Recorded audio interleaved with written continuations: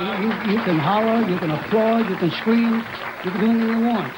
I can't hear you anyway.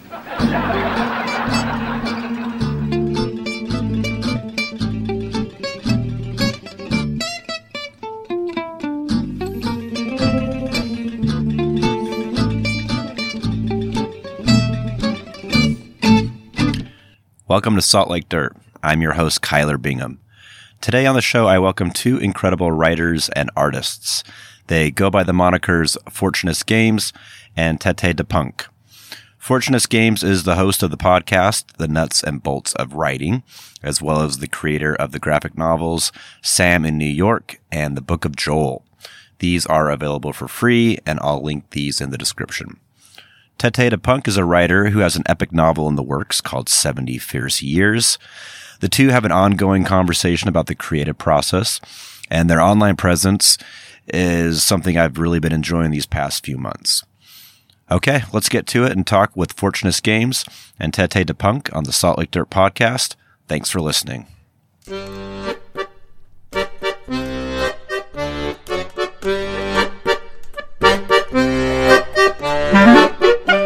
Very excited to have two artists, two writers on the show today. We have Fortunist Games, and then oh my gosh, you just told me, and I'm going to mess it up again. So I'm just going to have you say your name for us.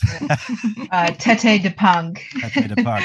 Yes, love the name. So that's what intrigued me initially when you reached out. I love a moniker. I love a good moniker that kind of like establishes a creative identity. And you two have done that. So I guess we were talking just before we started recording how you two met. You're both very active in the creative community. I believe our mutual friend C.E. Hoffman is how we connected here. Yes, which I'm a big fan of hers. So yeah, go ahead and tell us, just what you're up to these days. I know I started the podcast during the pandemic. I had a website before that, but I was kind of eager to talk about writing and art with people because we were all kind of locked in. So I'm imagining that may have been the case with you two, but I don't want to put words in your mouth. Go ahead. Tell me your story. Awesome. Would you like to go first? Fortunate? Yeah, sure. All right. So we met, I think it was like late 2015, technically. Like wow. We didn't really talk a lot back then, but I believe Tete commented or followed me, I think. And then she said that she was a big fan of my work. And I thanked her and I tried to reach out to her, but she was not really active on social media back then. So it took her a while to get back to me. And then we started talking more on Tumblr, where she became more active than on DeviantArt. And that was where we started talking more in real time.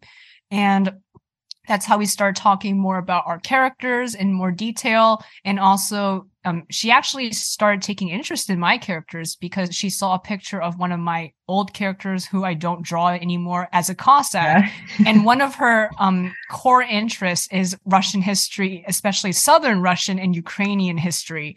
So the Cossacks play a large role in that region. And her book, 70 Fierce Years, is also about a Cossack. So yeah, so that's how she first saw my art, and then she started reaching out to me because she saw that I was also interested in Russian history and was also at the time writing about Russian characters.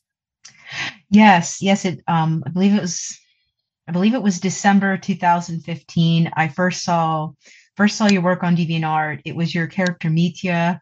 He was like in the, if you will, like the standard Cossack, which is just like the Kuban host version of Cossack, because Cossacks are divided into different hosts or ethnic groups.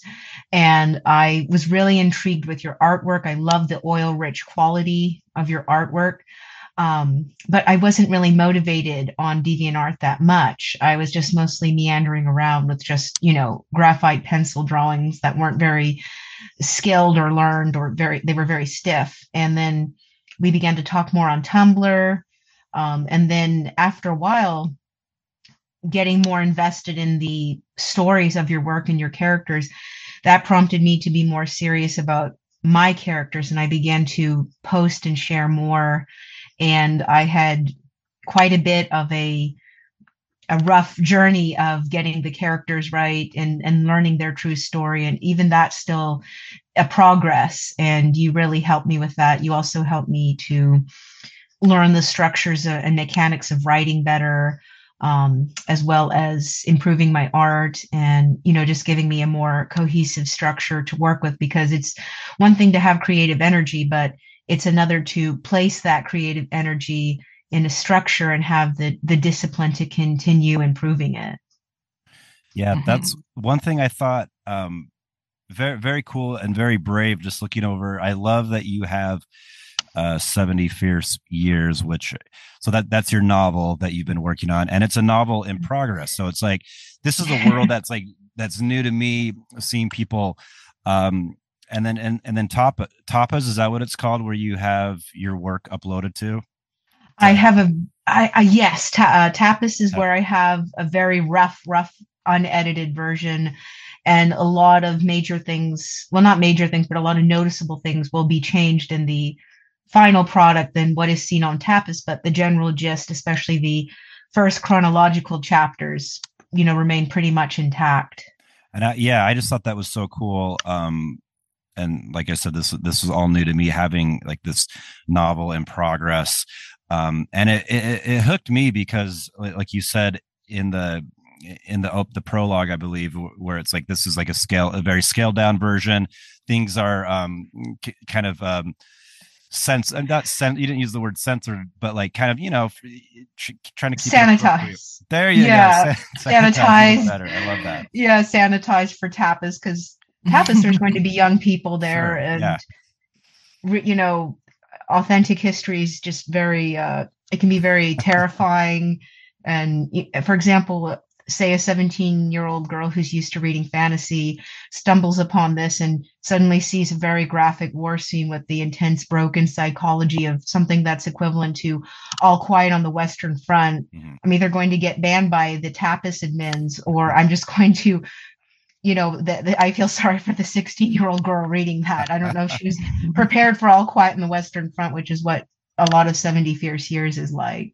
Yeah. So, I mean, I think it's so great that you're able to, show your work in it. Like, I think I'm really intrigued about this whole process because, Fortunate, you're on that platform as well, with your graphic novels. And I just think it's so cool. You get like a real time amount of feedback. You see how many people are viewing, your work, which has I would think help, inspire you to keep going, because you already have an audience, and people are, I'm sure you get feedback from people or fans. So I would imagine it's very cool to kind of have that playing out as you're creating something.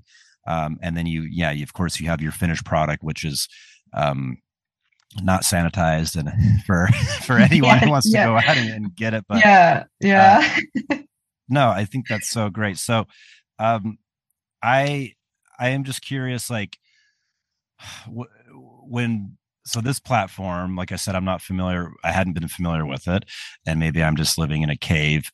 But I thought it was, unless I'm looking at the dates wrong, this is like during the pandemic that you started uploading chapters to the site. Am I correct in that? Okay. Yes. It started in 2021. I mean, for me, and Imelda's sort of a older veteran on Tapas. She's the one that got me into it. Mm-hmm. I started in 2020. I did try to do some stuff before the pandemic, but it never succeeded beyond the first 10 pages because I wasn't very disciplined back then. And I also didn't have a clear vision of what I wanted to do. So do you think like that platform itself helped you kind of get a better routine down, and just, put up stuff on a more consistent basis and work on your projects on a more regular basis and get some headway?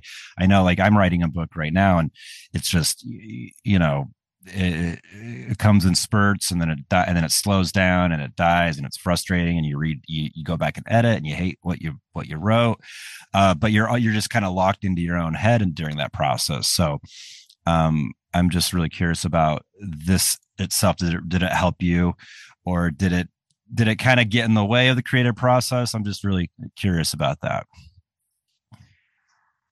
Do you want me to go first, or yes, do you want to go first, Tete? If you want to, I'm gonna ruminate over my answer while you answer.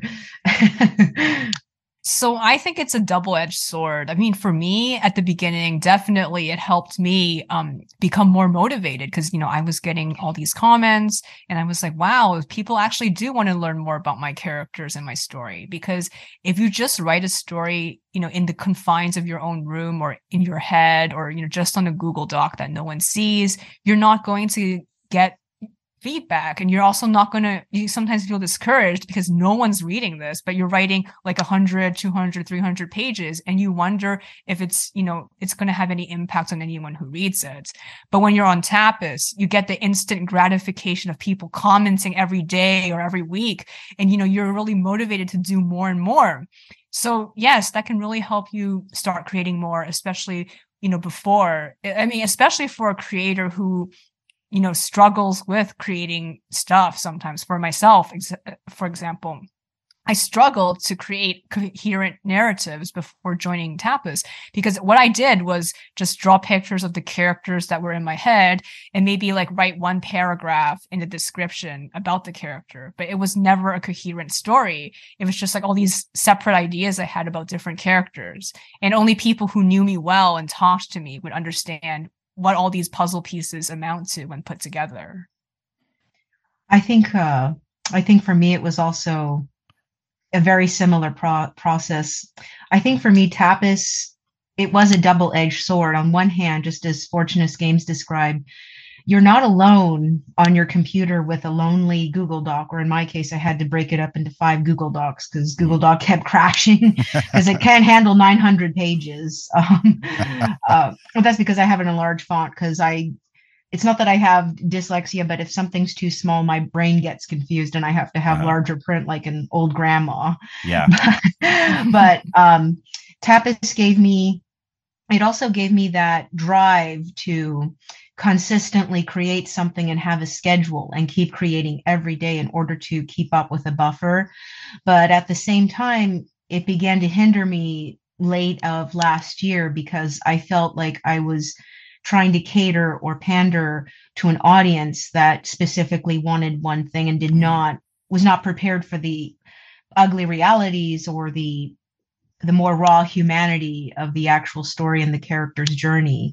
But I do owe so much credit to Tapas for giving me, you know, an audience and for really prompting me to be more disciplined and consistent with creating and making things in chronological order, because I tend to just work in spurts, but now I'm trying to get away from that and consistently at least write anywhere from 250 to 500 words a day. I haven't done that over the holidays, but I'm hoping this new year I can start on that again.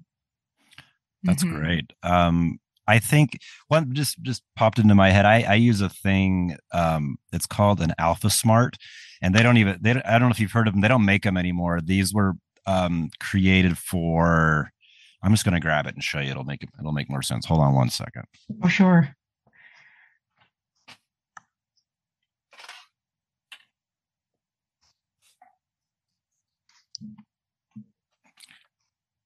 Okay. So I'll put a picture up. I'll post it on Instagram for people who are listening. But this is a little thing. It was designed for specifically for, it was an education. So like kids with like they had a hard time like physically writing. So and it only will put down 4 lines at a time. And you can create a massive document. So this is what I do a lot of my writing on when I just want to like not get distracted. And then you can just plug it right into your computer and it dumps it all out into a Google Doc or whatever. But anyways, that just made me think of like, we all kind of have our like specific way of creating. And I'm always really interested because how our brains work, you know, it's helpful when we have our own specific process like that. But Alpha Smart, start making more of these or come back. I don't know where you went, but they're incredible. I love the Alpha Smart. That's very fascinating. Yeah, it's so cool. Yeah. So I love the concept of setting a daily goal. Because it is surprising how much you can really create if you do set that of like 250 to 500 words, like very manageable. If you sit down, I mean, it's hard, but it's manageable in a day because, we all have jobs and other commitments True. that we got to do that can like deplete us. So I love having the goal of working on something every day or most days. And then, over several weeks or months, you really come up with something that, you don't even remember what you wrote, 4 months ago, and you look at it and you're like, oh my gosh, that's incredible. Or I hate that. I don't know. But it's like either way you're doing it. I think that's such an inspiration to people who are waiting for that perfect moment to start creating, because there never is that perfect moment. You can wait That's forever true. if you do that. Exactly. I am so impressed with the graphic novels. So I really got to dig into these because there's a lot there. And so I was looking over the Book of Joel the last couple of weeks, and yeah, you just had like floodgates of work coming out of you during this pandemic period. I like so amazing. So I would love to hear Fortunate's Games, your process of creating, anything you want to talk about, but specifically the Book of Joel is what I kind of latched onto. That's really interesting because, as me and Tete always say, most people don't latch on to the Book of Joel. They usually attach themselves to Sam's story. I don't know.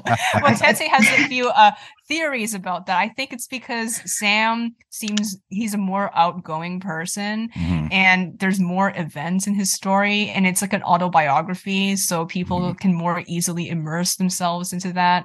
As Tete said, it's more of a traditional story narrative. Yes. Right? With the beginning, a middle, and the end. And there's more of a historical aesthetic, and especially on a platform like Tapas, I don't know, anybody who senses that, aesthetic, it's like, I don't know, everyone just instantly latches to it. It's blood in the water, because people aim for that because it's easier for them to digest and process it. But, honestly, as much as I love both the works, the Book of Joel is just astounding. And I want everybody to be astounded by it. It's a modern masterpiece. It's so, I'm going to put links to everything on the site. I encourage people to check out, all of this, but it is always, I think of course we gravitate towards things that kind of like bring us in as a consumer. I don't hate that word, but that's what, that's what I feel like I'm consuming this, but you know what I mean? So I would just love to hear like the process, because there is so much of it. Like the Book of Joel is pretty, epic. So I am just amazed. Like you obviously have like other responsibilities. Like how do you manage creating such a cohesive body of work? I mean, to me, like in a very rapid, fashion.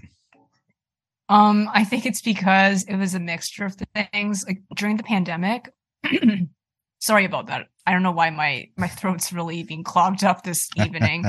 But so during the pandemic, I was mostly working from home, and during that time in 2020 to 2021, I did not really have a steady job. I was mostly just doing document review because I was not freshly graduated, but recently graduated lawyer with no experience. And also I did not get good marks in law school or do my due diligence of studying and making connections because I thought I made the wrong choice. So I was in a part of my life where I didn't really feel like I had any goals. I just had, these random jobs that came maybe like once a month for 2 weeks. And then the next 2 weeks would be absolutely nothing at all.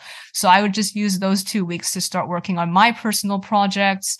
And, this included the Book of Joel, which is a visual narrative about someone who is very similar to myself in many ways.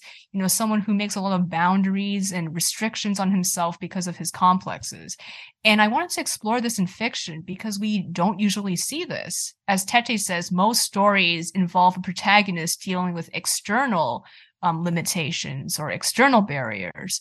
Sam, for example, would be dealing with his parents not wanting him to leave law school because he doesn't think it's a good career for himself, but his parents think it's a good career for him. So that's an external barrier.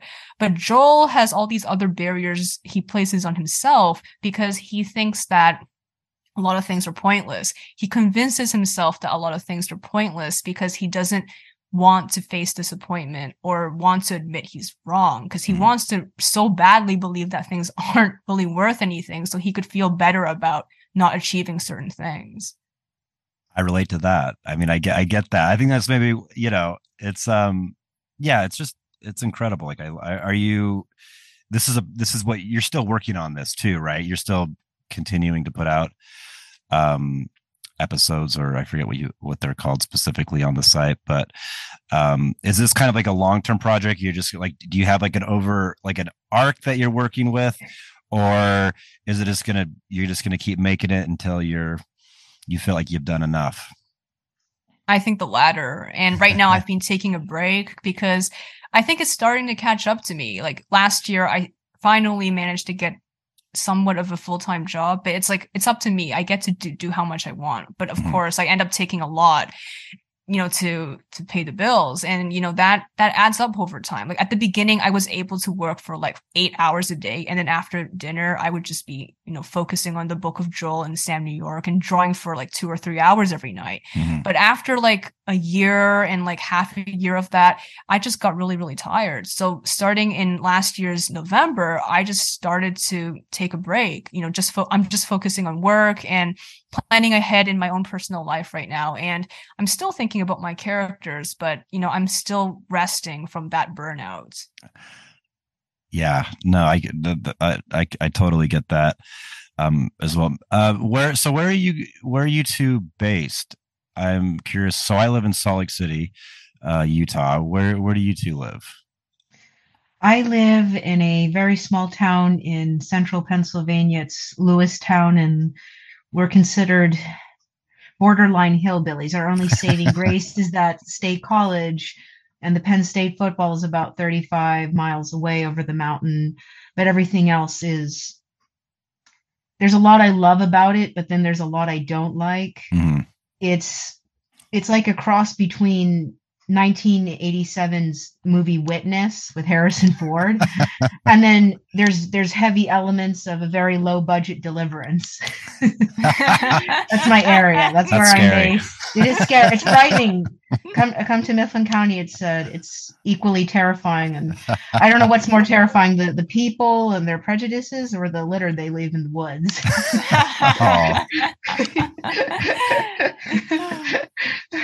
I'm intrigued. That sounds like a place that a sociologist wants to jump in on that, right? Exactly. Yes, psychology observations everywhere. Yes, so much. You get this whiplash of, here's this tranquilic, idyllic farmland, and it's like Witness, surrounded by many Amish and Mennonites, and then you get, just the most wildest violent people, and then you've got pampered Karens, and it's all just an interesting you get to really see the full fabric of a weird Americana of the Northeast.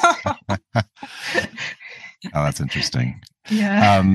What about you? So you finished up law school, Fortunatus Games, and so where are you currently living and working? Oh, I'm living in Richmond Hill, Ontario, Canada, where Tete has visited me, back in September. Nice. So I don't really know how to quite describe it. It's just another suburb filled with houses that look pretty much the same. And hey, that's most places. And we have people from all over the world. We have, a lot of people from Iran. We have a lot of people from China, Hong Kong, the Philippines.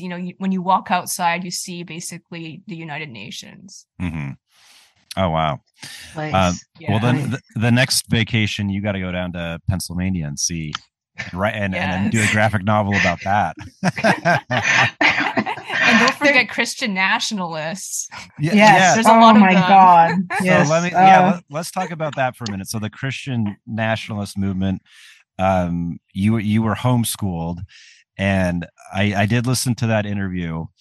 But for, our listeners today, I guess maybe we could connect it to, because there's a lot there to unpack. So There's a lot. I'm going to include a link to that interview for more like in depth. But I'm really curious about this upbringing connected to kind of like your interest in writing. Like, was this something that was delayed because of the high control tendencies of this group that you grew up in, the evangelicals? So I'm just curious, did you find a way to express like your writing, even though you were in this, or did that kind of get squashed, and then when you kind of came out of this, you like, there's all these things that I don't know about that I want to learn about and that I want to do? So I'm very curious about that.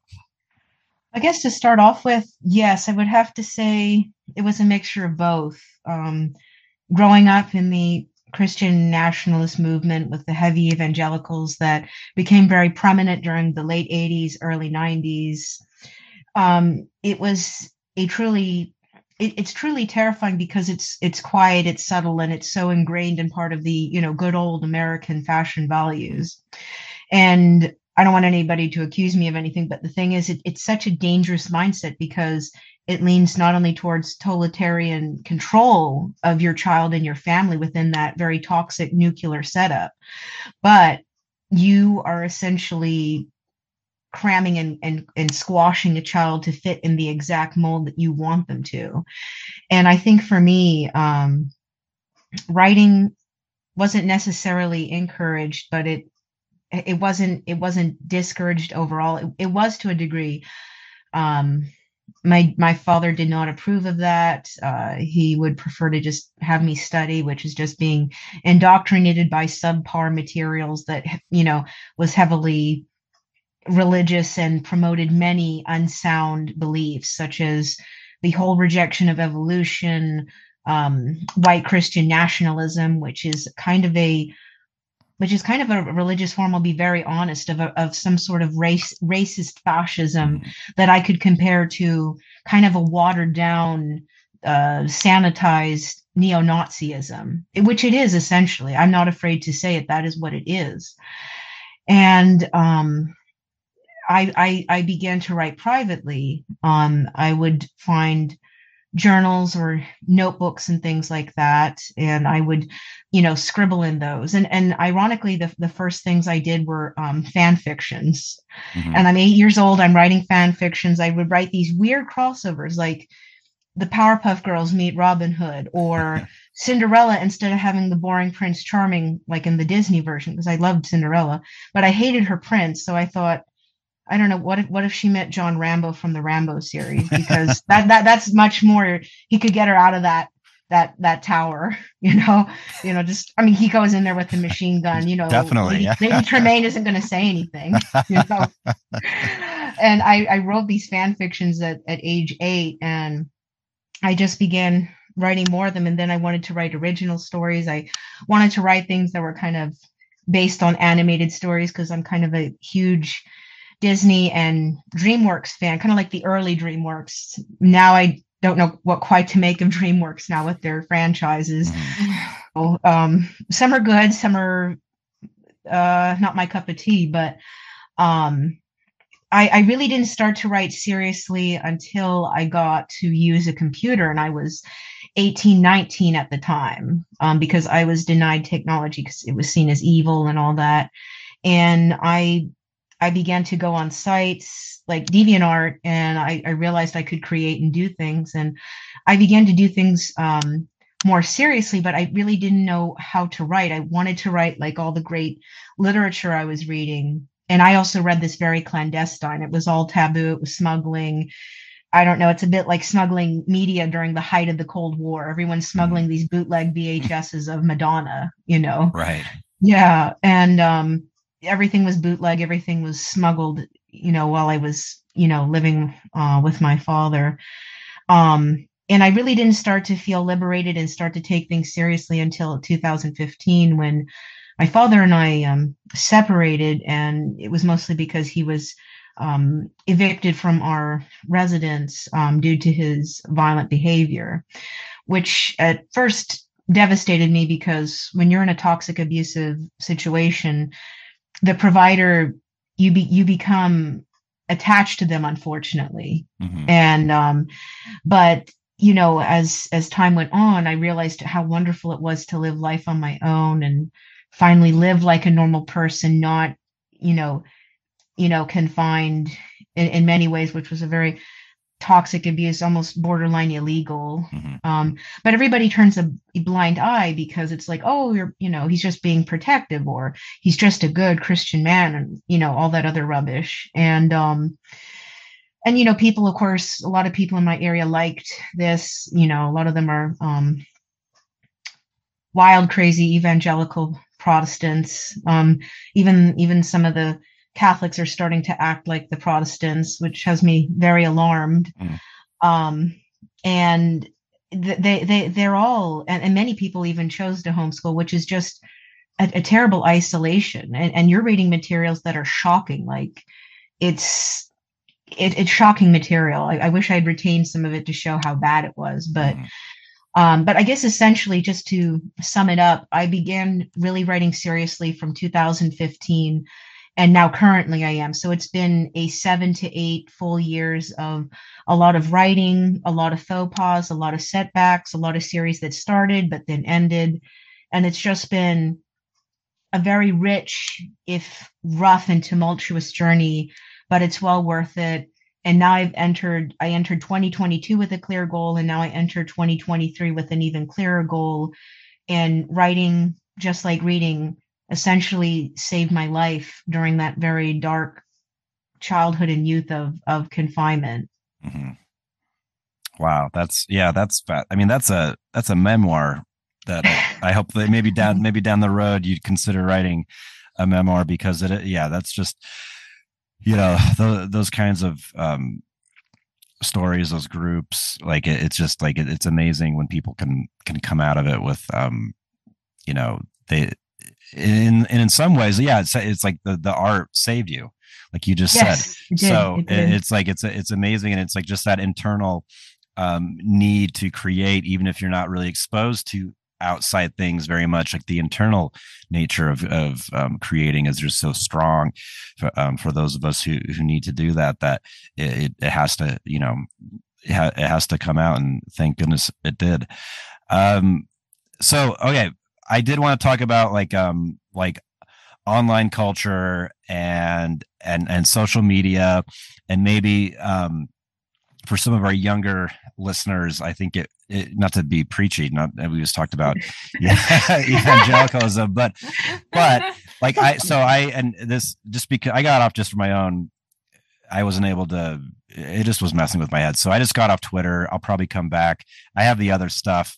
It's been a wild ride there. Yeah, so I was not going to, and then I was like, I'm just going to get rid of it for a while, because it's like I don't have much interaction on there anyways, and it's just but the thing, the double-edged sword is you do meet so many cool people. I've met some amazing people on Twitter specifically.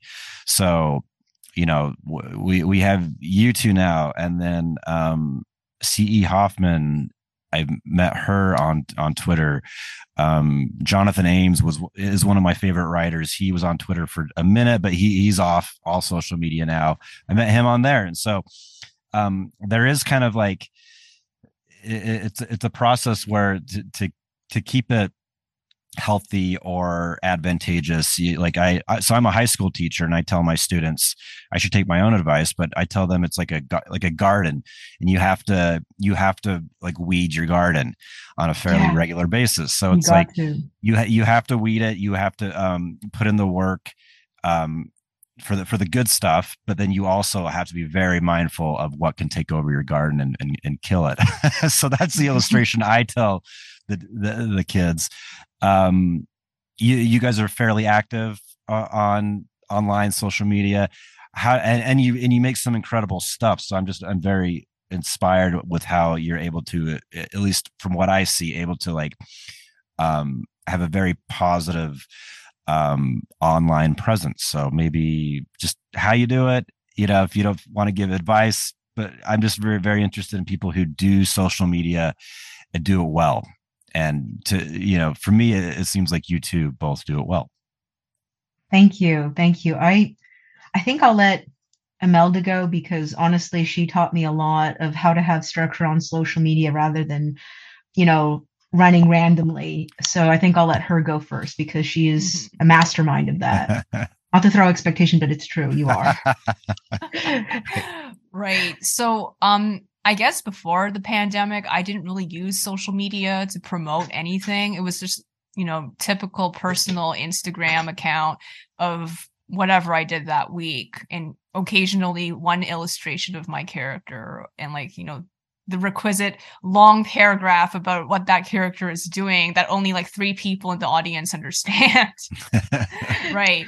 So that was how I approached social media before COVID-19. But after it, I decided to step up my social media game. So I read some guides about how to do it, how to use, the keywords, how to get structured. And that helped me to become more productive. Because before I was just doing whatever I wanted to do. Like, when inspiration hit, I would just write a paragraph or draw a picture. And, after I started, reading more about social media, I was like, maybe I should have a schedule for creating things so I can share it. And, there are algorithms that pick up on certain things when they're posted in certain timeframes. Mm-hmm. So I started doing that more. And that helped me, along with Tapas, to create more frequently and more consistently. And then I joined Twitter afterwards because I found that Instagram didn't give me the exposure I wanted. Because the more I stayed on Instagram, the more I realized it's very limited to your bubble. Because of the algorithm on there, you don't really get to know new people. It's just the same people you know over and over again.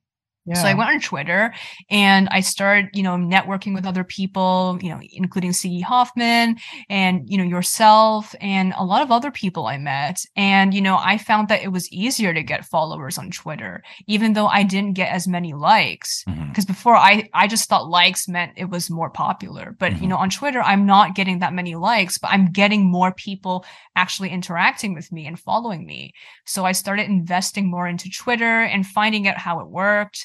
And, it was really rewarding. And now I have over, I forgot how many, I think it was over 1,500 or something like that. 1,200, something like that. Let me check right now. How many followers do I have? Over 1,800 followers. That's awesome. Yeah, it is. And, a lot of them are follow backs, but, I really like how on Twitter, when you follow someone in a certain community, such as a writing community, you get referred a bunch of people in the same community. So you get to find a lot of people. And even on the phone, you can just say follow all and you follow 60 people in one day, which you can't do on Instagram. I love it. Yeah. Maybe I should come back. I mean, it's not that bad. I mean, I think it scared a lot of people what's been happening in Twitter. It's been a wild ride, but because of Elon Musk. Because of Mr. Musk. It sounds like a muskrat.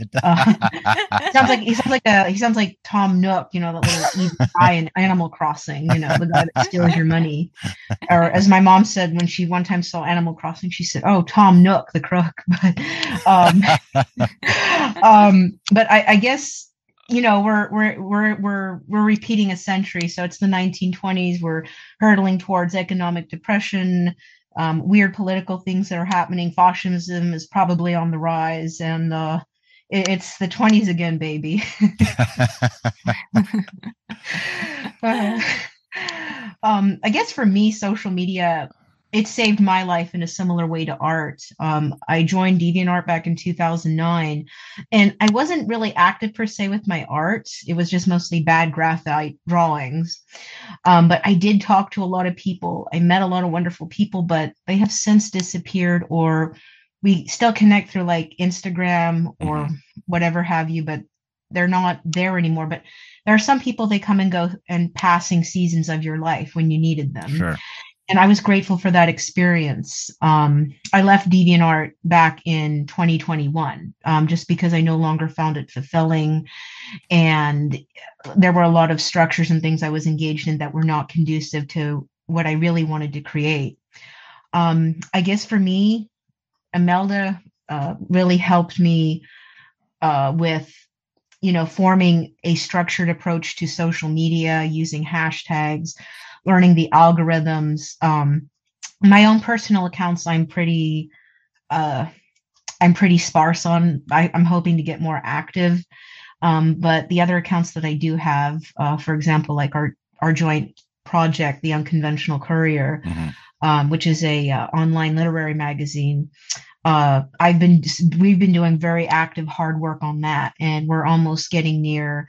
Right now, we have, I believe, 917 followers on Twitter, so we're getting closer to reaching that 1,000 follower mark, and we're hoping to get more and more. And we've met some really wonderful, creative people, wonderful writers, wonderful poets, people that we may be collaborating with on further projects.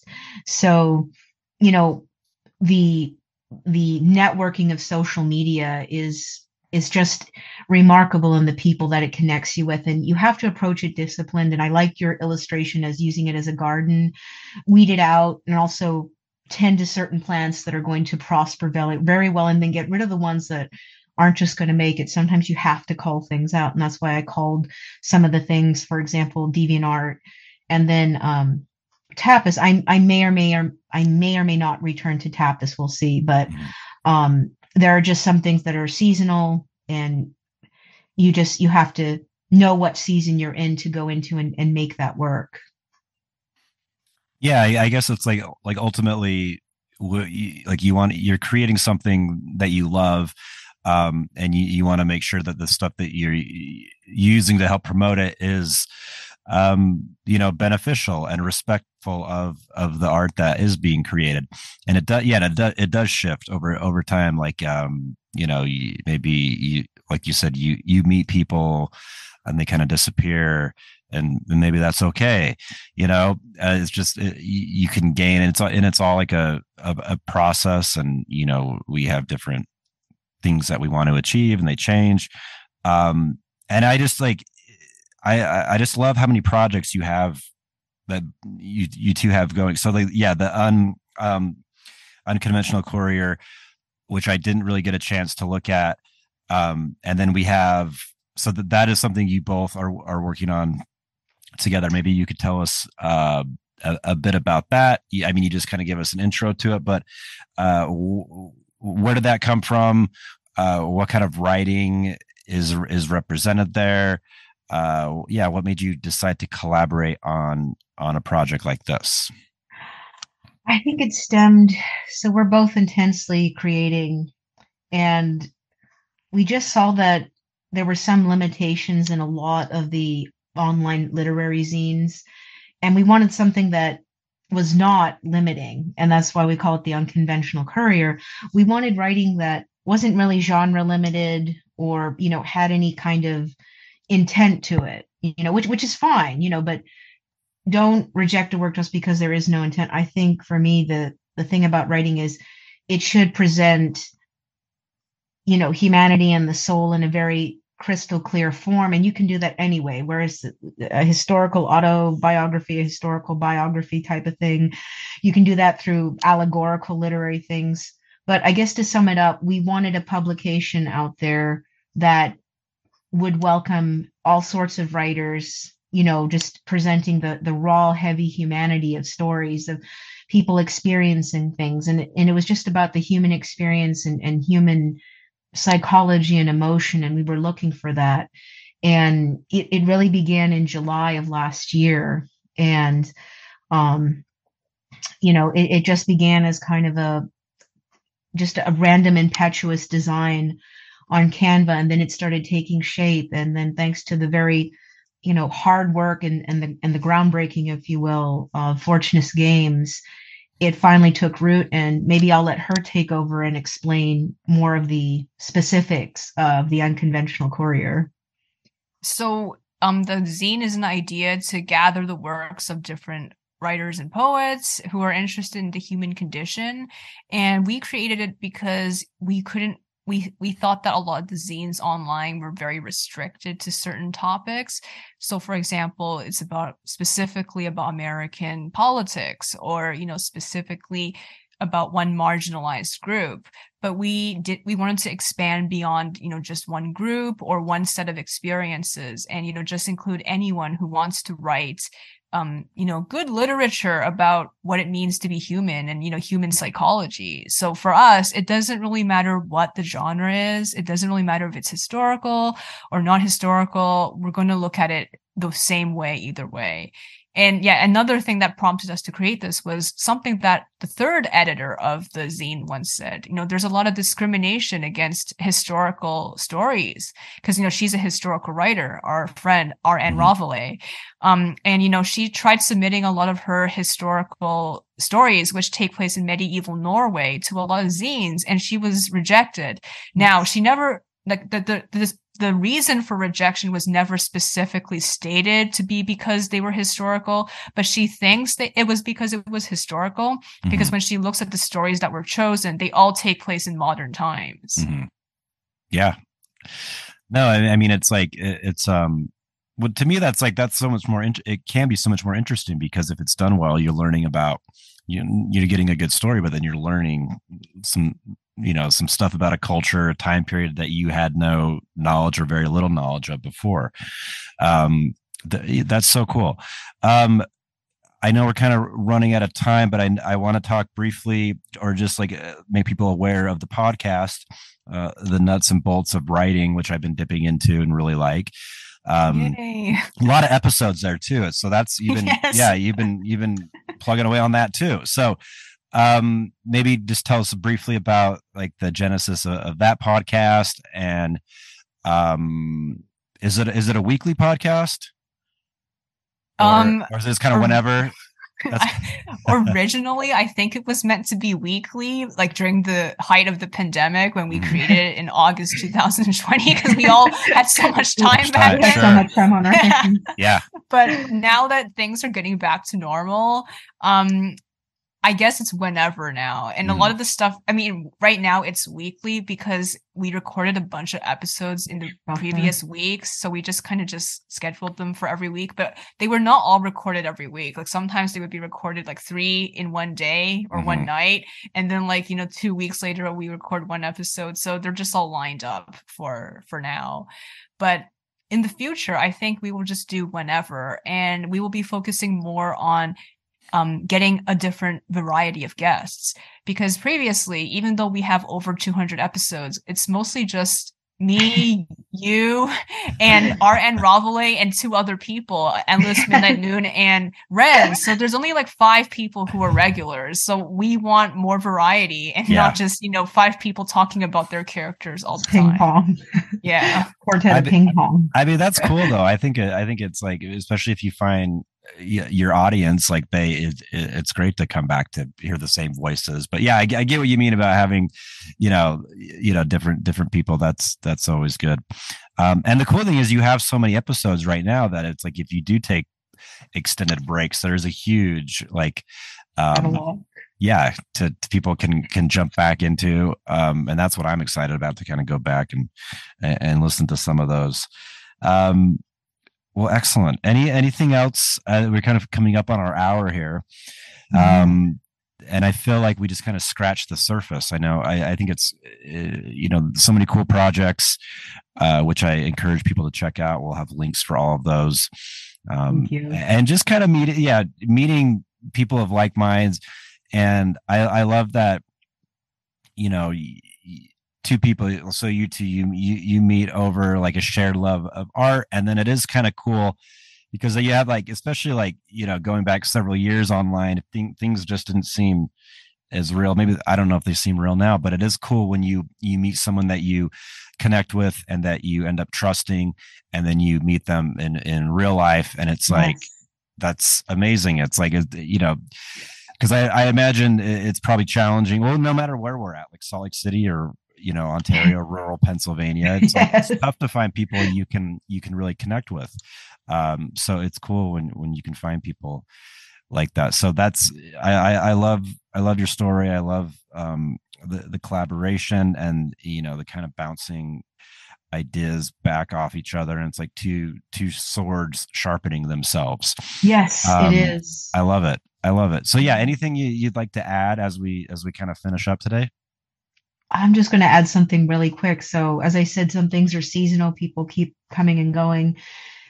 It's a lot like a garden, but sometimes there are some friendships, they're planted solid like an oak, and there are those oaks that last longer than the existence of the earth. And I think that's been the huge, wonderful thing about the friendship between me and Fortunist Games. And a lot of people have come and gone in my life since then, but our friendship has remained a constant, and it's a daily backbone to a lot of the great creativity, but also a lot of the personal improvement in my life. And I believe it's mutual. And I just wanted to put that out there, that's a very rare and extraordinary thing, and I'm grateful it happened. Me too. That. Yeah, I love that. Well, okay, so I want to talk about, I forgot the monikers, like the names you've chosen. Is that something that's private you don't want to share, or do you want to talk briefly about kind of the pen names that you've chosen to create your art? I'll let Fortunist Games go first. Okay. There's actually no real reason behind it or explanation. I think I just like the idea because back then I was kind of depressed about my situation. So I'm like, I want something lucky. So I was thinking of like fortunate. Sounds kind of lucky. I love it. So like hopefully, my fortunes will change or something. That's how I thought about it. I love that.